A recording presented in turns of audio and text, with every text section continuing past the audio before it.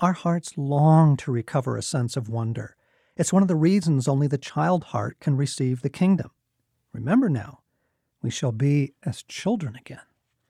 Let the little children come to me, and do not hinder them, for the kingdom of God belongs to such as these.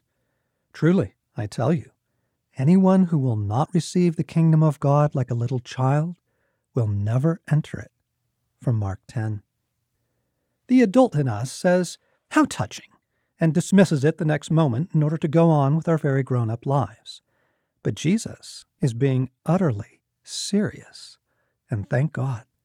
For it is the child heart still in us who loves Mos Eisley, Middle-earth, Narnia, these fairy tale worlds that in hope beyond hope we long to be lost in ourselves. Thus the allure of the video games that let you do so, in an artificial way. I believe it is right here that we can discern the longing for the kingdom most clearly. The child in us longing for wonder and a new world. The promise of the earth in its wildest and most radiant moments whispering back, "It's coming. It's just around the corner."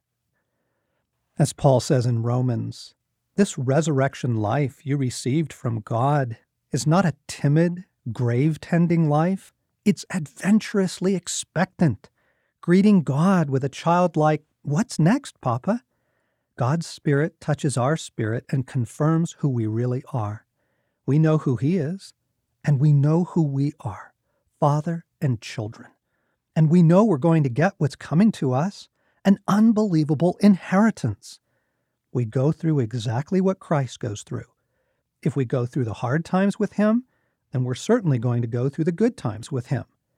That's why I don't think there's any comparison between the present hard times and the coming good times. The created world itself can hardly wait for what's coming next. Everything in creation is being more or less held back. God reins it in until both creation and all the creatures are ready and can be released at the same moment into the glorious times ahead. Meanwhile, the joyful anticipation deepens. From Romans 8. What's next, Papa? Indeed.